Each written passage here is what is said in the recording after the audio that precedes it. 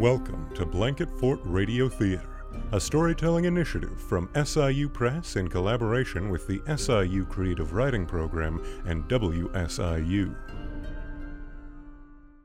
In our last episode, attorney Arlie Boswell confronted a pair of men who had planned to kill him, and one of them, Art Newman, called off the hit. Charlie Berger went on trial on March 26, 1924, and was found guilty on several bootlegging-related charges. He was sentenced to a year in prison, and despite his attempts to persuade another judge to free him, he was unsuccessful. Meanwhile, Carl and Earl Shelton ambushed and shot at S. Glenn Young and his wife, and participated in a shootout in Heron that left 6 men dead.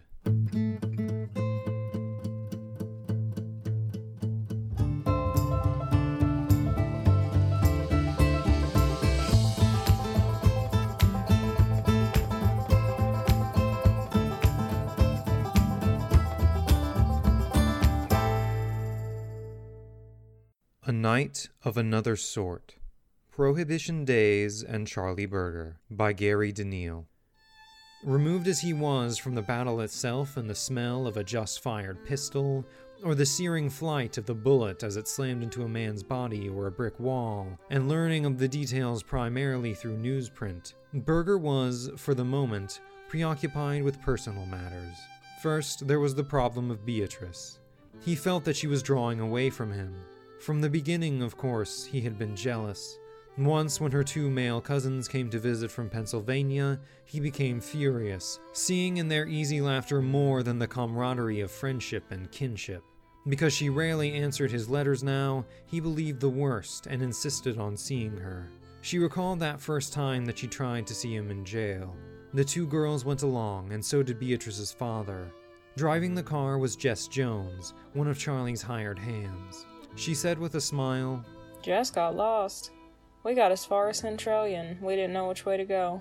So we turned around and came back. But I wrote him a letter in a restaurant in Centralian. Told him that was as far as we got." Far from pleased when he learned of their turning back, Charlie made reference to that and other matters in a letter postmarked May 29, 1924. No changes have been made in either the wording or the spelling of that letter.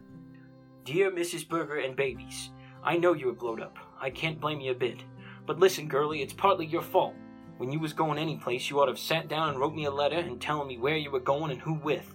I'm going to ask you to move up here. You ignored my letter and never said you would or wouldn't. You ought to have sat down, wrote me a letter, and told me you'd rather stay with the folks. I would have said all right. I asked you to send me a telegram and you didn't do it. I've written 6 times and I asked you to come up and see me and you said nothing about that. I got a letter from you saying you got $300 for the register, and then I got another letter from you postmarked Centralia saying you were going to ship the dogs and the honey Thursday. The dogs were already here.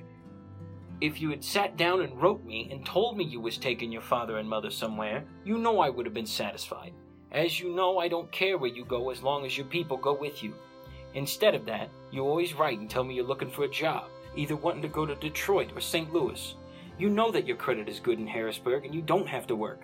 Instead of writing and saying, Dear hubby or something of that sort, you always address your letters Mr. Charles Berger and always in a hurry. Spend about 30 minutes a day and maybe I won't be so suspicious and I won't blow up so much. The jailer here has tried to call you several times but could never get you. He's my friend and he will let me talk to you over long distance any time. So don't forget me, woman, because you know I'm in love with you or I wouldn't blow up. And I don't make me live hard because you know it. I'll have to admit that jealousy is the worst sickness in the world, and I am sure jealous of you. So I will try to close, try and keep my little family together, so when you come up here and bring a big club with you and hit me right between the eyes, I remain your loving hubby, Chaz. The dogs Charlie mentioned, she said, were a couple of bird dogs he had given the sheriff. Another surviving letter is dated August 2nd, 1924, and addressed to his wife at her parents' home at 302 North Sherman in Harrisburg. Dear B and babies, I feel a great deal better since I got to talk to you. I am sending this letter special so it'll get to you tomorrow. I am sending Hart one special delivery so you can get that money tomorrow night and leave Monday morning. So let's try and forget what we both have done and try and raise our 2 babies. All these hard times and notoriety should learn us both a good lesson. Bring enough clothes with you so you can stay for 3 or 4 days. If babies need anything, we can buy it here. Wire me when you leave so I can arrange a room for you, hoping this will find you in good humor and the babies in good health. I remain, your old pal, Chaz. Monday morning, or soon thereafter, Beatrice and the two girls were on a train bound for Danville. At Danville, he had the run of the place. She said, looking back over the years. They didn't lock him up. He had an apartment because I went up there, me and the children, and stayed a week with him. This home-like scene was but an interlude in an increasingly difficult situation. For some time, Bob Bainbridge had warned his daughter about Charlie's newfound friends, the Sheltons. They would get him killed, he said, and her too if she stayed around long enough. Before going to jail, Charlie had heard similar lectures from his father-in-law about choosing well one's companions. But there was nothing to indicate that he really listened. How could he? In jail or out, Berger had grand visions of really being someone important. Someone like C.V. Parker, who owned a string of stores in Harrisburg and Saline County, or his longtime friend J. Milo Pruitt, a Buick dealer and, like Parker, a director of the First Trust and Savings Bank. When these visions were evoked in his conversation, as they often were, Bob Bainbridge heard him out, adding when he got the chance, "Charlie, you're gonna die with your boots on. That's what you're gonna do." Despite their differences, the two men got along, or they could at least pass the time of day with each other. Not so with Charlie and his mother-in-law, because, purely and simply, she hated every fiber in his body. Once, when he was driving one of his women to work at a place in the West End, Mrs. Bainbridge happened to see them. Furious, she hurled a brick through the car's windshield. Berger, at whom the missile was aimed, thought the scene wildly hilarious, and even expressed admiration for the woman's spunk. Once on a street in Harrisburg, when he had the audacity to speak to her in public, she hit him in the face with a brand new alarm clock. Some woman.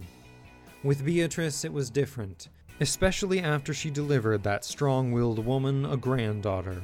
Actually, the reconciliation between mother and daughter occurred just before Charlene's birth, or just after Bob Bainbridge told his wife of the cars he had seen at the Bergers as he was on his way home from work. Sensing that something was wrong, Mary Bainbridge hurried over only to find her daughter having a difficult delivery. After the nearly lifeless baby was finally delivered with forceps, the grandmother immersed the poor child in hot and cold water in the bathtub, thus, according to Beatrice, saving the child's life. Bob Bainbridge's insistence that Beatrice flee far outweighed the influence of her short visit to Danville. Charming as ever and outwardly kind, Berger still dreamed aloud that, Someday I'll be worth my weight in gold. There was about this man, so fascinating to many, something of the grating monotony of a stuck record. Over and over in the early days of their marriage, he had played on the Victrola a record that seemed to mean a great deal to him. Beatrice could recall only the refrain, "I'm on the inside looking out, waiting for the evening mail."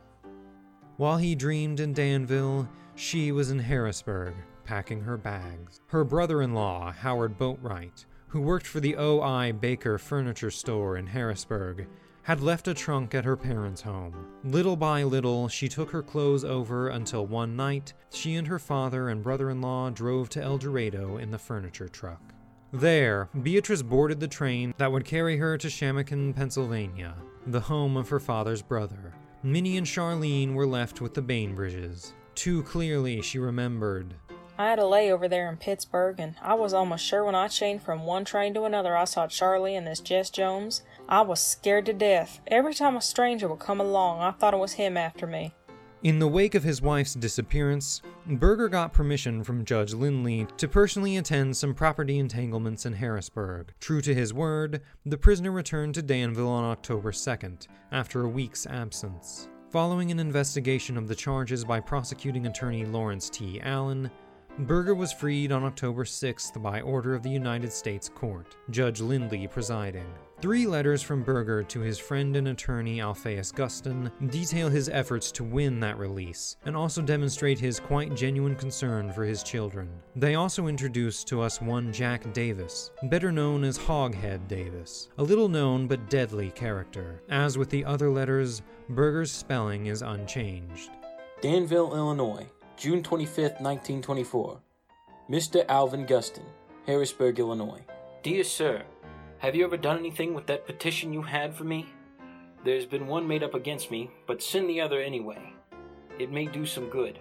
The judge has cut fines and sentences down on all but 2 here, but he seems hard at me.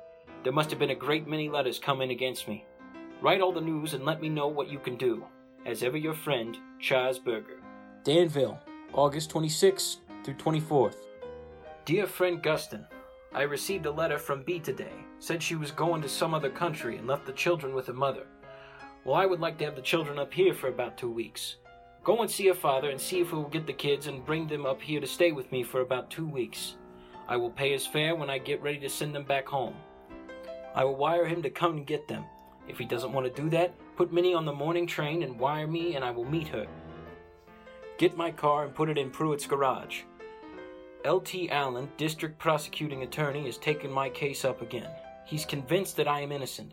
I want affidavits covering the 8th of November. The night of the 8th, I met Jack Davis at Parker City. I got off the train and met John M. Bowden, and there were several others, I just don't remember their names. They were coon hunting with me the night of the 8th, and I went back to Harrisburg the morning of the 9th, we have found out. The date that Simcox testified against me, he was at Utopia hunting.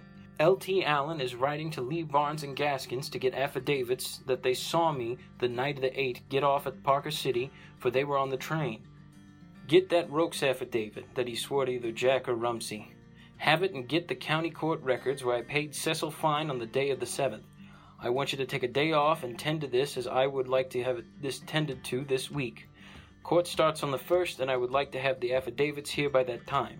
I will appreciate this favor very much. Answer at once. Your friend, Charles Berger. September 4th, 1923. Dear friend, received your letter. Haven't received Rokes' affidavit. I am writing Jack, trying to get an affidavit from him. I want you to go to Horseman School and get Minnie's grades and transfer the card. I started Minnie to school yesterday. If you are coming up here before long, I want you to bring the baby up. Write and tell me all the news. Your friend, Chaz. The Jack referred to in the letters of August 26th and September 4th is the aforementioned Hoghead Davis. In the entry in his diary for April 4th, 1924, Guston writes, Jack Davis, a PM, with petition for federal judge. How effective this petition was in persuading Judge Lindley to let the prisoner go is not known, but it does seem clear that Davis helped win Berger's release. The entry in Guston's diary for September 26th shows that Berger and Davis visited the attorney in his office that afternoon or night.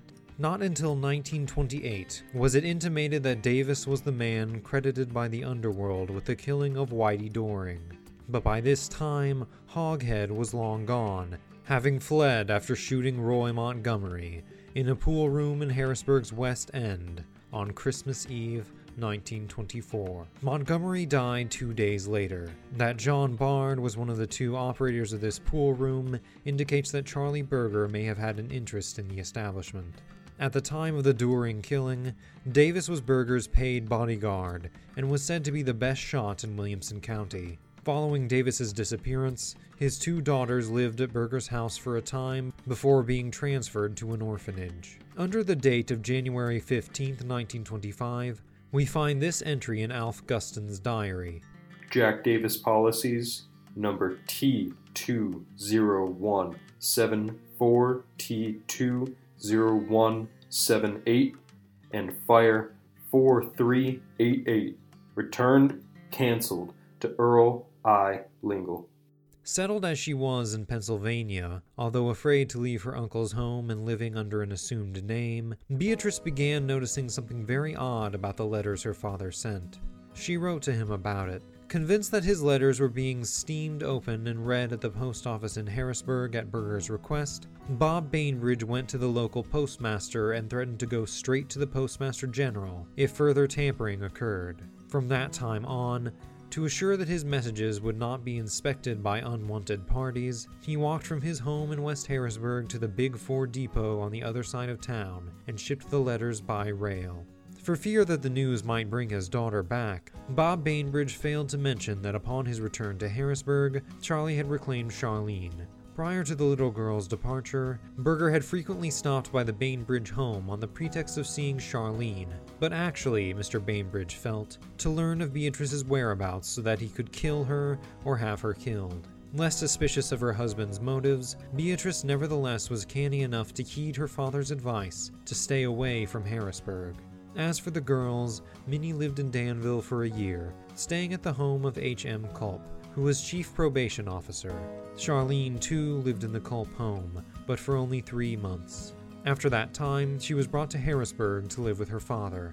Later, Minnie joined her. After the terrible tornado struck Murfreesboro and West Frankfort in March of 1925, Berger learned of an unidentified woman who had been killed in West Frankfort and persuaded his father-in-law to check out the story. Although he knew better, of course.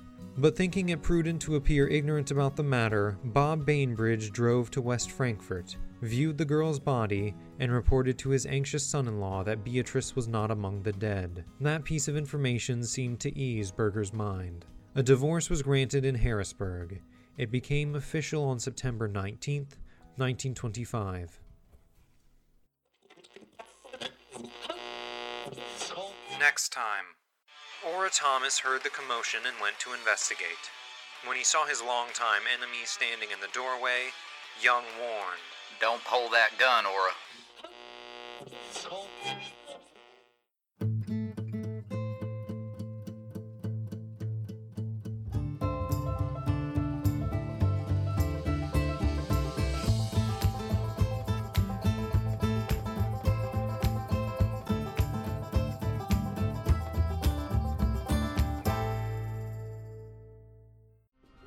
That concludes another episode of Blanket Fort Radio Theater. Please follow us on Facebook and online at blanketfortradiotheater.com to learn more about this project. Build your own blanket fort and tell a story.